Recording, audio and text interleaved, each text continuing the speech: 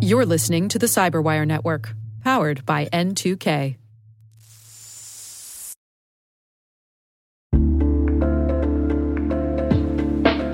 Hey everybody, I want to take a few minutes here and talk about our sponsor, Splunk. You know, you need to keep operations humming around the clock, but potential disruptions are everywhere. Splunk helps you predict problems and find and fix issues fast, so you can reduce risk and ditch downtime. The world's largest enterprises rely on Splunk's unified security and observability platform to become more efficient, resilient, and innovative. With Splunk, you can react quickly, evolve faster, and be ready for anything. Stay ahead of disruptions. Learn more at splunk.com/resilience.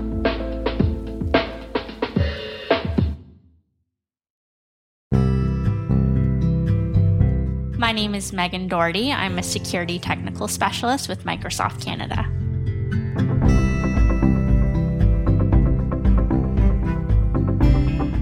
I wanted to be a fine artist. I think a good part of me still wants to be a fine artist, but I ended up finding my way to originally mechanical engineering, actually, because I thought engineering as well as being able to design cars would lead me into that realm of creativity still.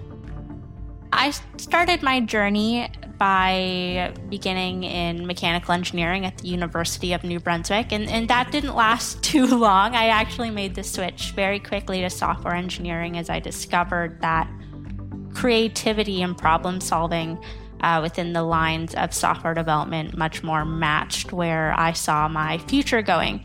Then that happened directly out of high school, and then I spent 5 years working towards my software engineering degree, graduating in 2019. I think creativity is something you nurture. I think as children, and I used to teach at a computer science education startup where I took over managing it afterwards, and you see creativity from the beginning. The ways in which child conceptualizes designing, let's say a robot or maybe a computer game, or maybe it's just designing how they want a website to look, is completely different from adults. The boundaries we put in place from allowing us to solve problems outside of traditional contexts, and we really put ourselves into boxes, makes creativity something that needs to be nurtured as we continue to develop ourselves into our careers. So I began working while I was still getting my academic degree, so within my software engineering degree. And I had various odd jobs as a student, as I think everyone does. But the one that sticks out with me the most is working for a small startup that at the time was called CyberLaunch Academy. And that was a computer science startup that taught specialized education and courses to kids within various settings that allowed them to begin their computer science and technical journeys early on. I started with teaching the girls' robotics class for ages, I think 7 to probably 11 for about 2 hours a week. And that took me to, I'd say, the end of my degree before I joined Microsoft, which was an absolute privilege. We taught within public and private and Indigenous schools as well, which was amazing to see the reach that we had. From there, I actually got reached out to on LinkedIn. I thought it was a message to upgrade to LinkedIn Premium, but it was actually a recruiter looking for me to apply to a position that was previously called the technical account manager. And I took that on and they hired me, which was amazing. So directly after school, about 10 days after graduation, I started my career with Microsoft.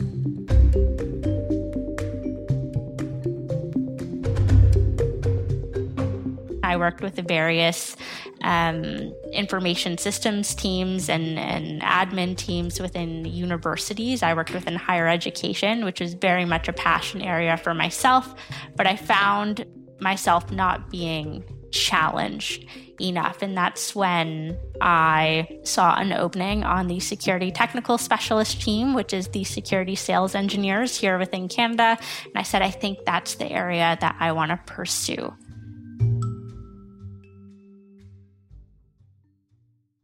DigiGirlz is a program that was started 22 years ago by Microsoft that focuses on providing digital literacy as well as programming courses to young girls, which is definitely, I'd say, my passion area outside of graphic novels and cybersecurity. So every Microsoft office generally has a group who says, I want to do a DigiGirlz event. And we will put on events. My team specifically, we've focused on bringing it globally in order to reach those who are in more remote communities who don't get access to these types of programs on a regular basis, whereas those in a big city might have a little bit more opportunity. Currently, I'm mentoring an individual right now, and they are in university getting their computer engineering degree. And one of the first things they said is, I was a DigiGirlz, and I did that within high school. So seeing that direct correlation to how this program gave them the exposure as well as some of the confidence to say, I'm going to take on a technical education was phenomenal. There's so many barriers, just even mentally, that we put on ourselves when it comes to looking for a career change or even thinking of cybersecurity as your next career path. I know for me, it was definitely a large blocker because I wasn't the strongest in school. I actually really struggled within as a really creative individual within getting a technical degree. And I thought cybersecurity is only for those who have the 4.3 GPAs or who have 10 years experience. And I would strongly encourage anyone from maybe a non-technical background or especially a technical background that says, I think this is an area I could lend myself to take that leap, whether it's going through certifications to get yourself up to date or just having conversations with other security professionals who the majority tend to be fairly friendly about what that looks like for them. I think there's a spot for everyone within this industry.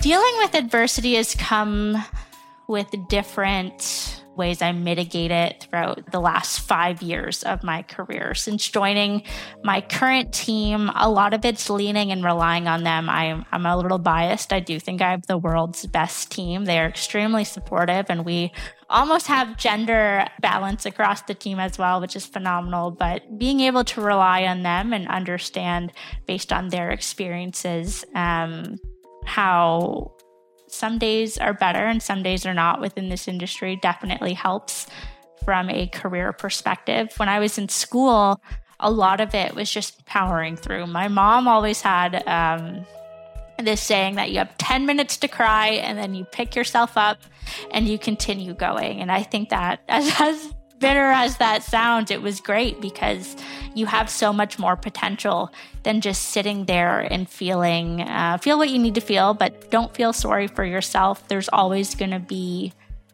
people in a community around you who will pick you up and take you where you need to go as long as you're willing to put your foot forward first.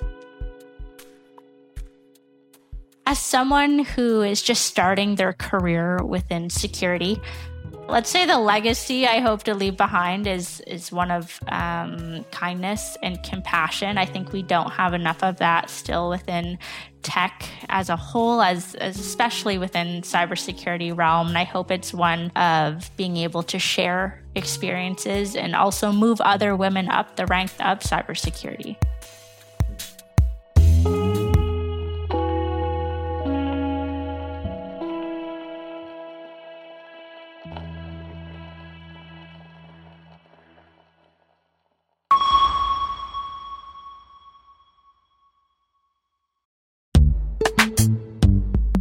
This episode is brought to you by Palo Alto Networks, the leader in cybersecurity.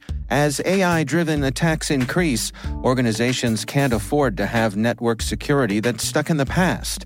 Discover how Palo Alto Networks can help you predict what's coming and proactively secure against it with a zero-trust, AI-powered network security platform built to secure whatever, whenever, wherever. To learn more, visit paloaltonetworks.com/network security platform.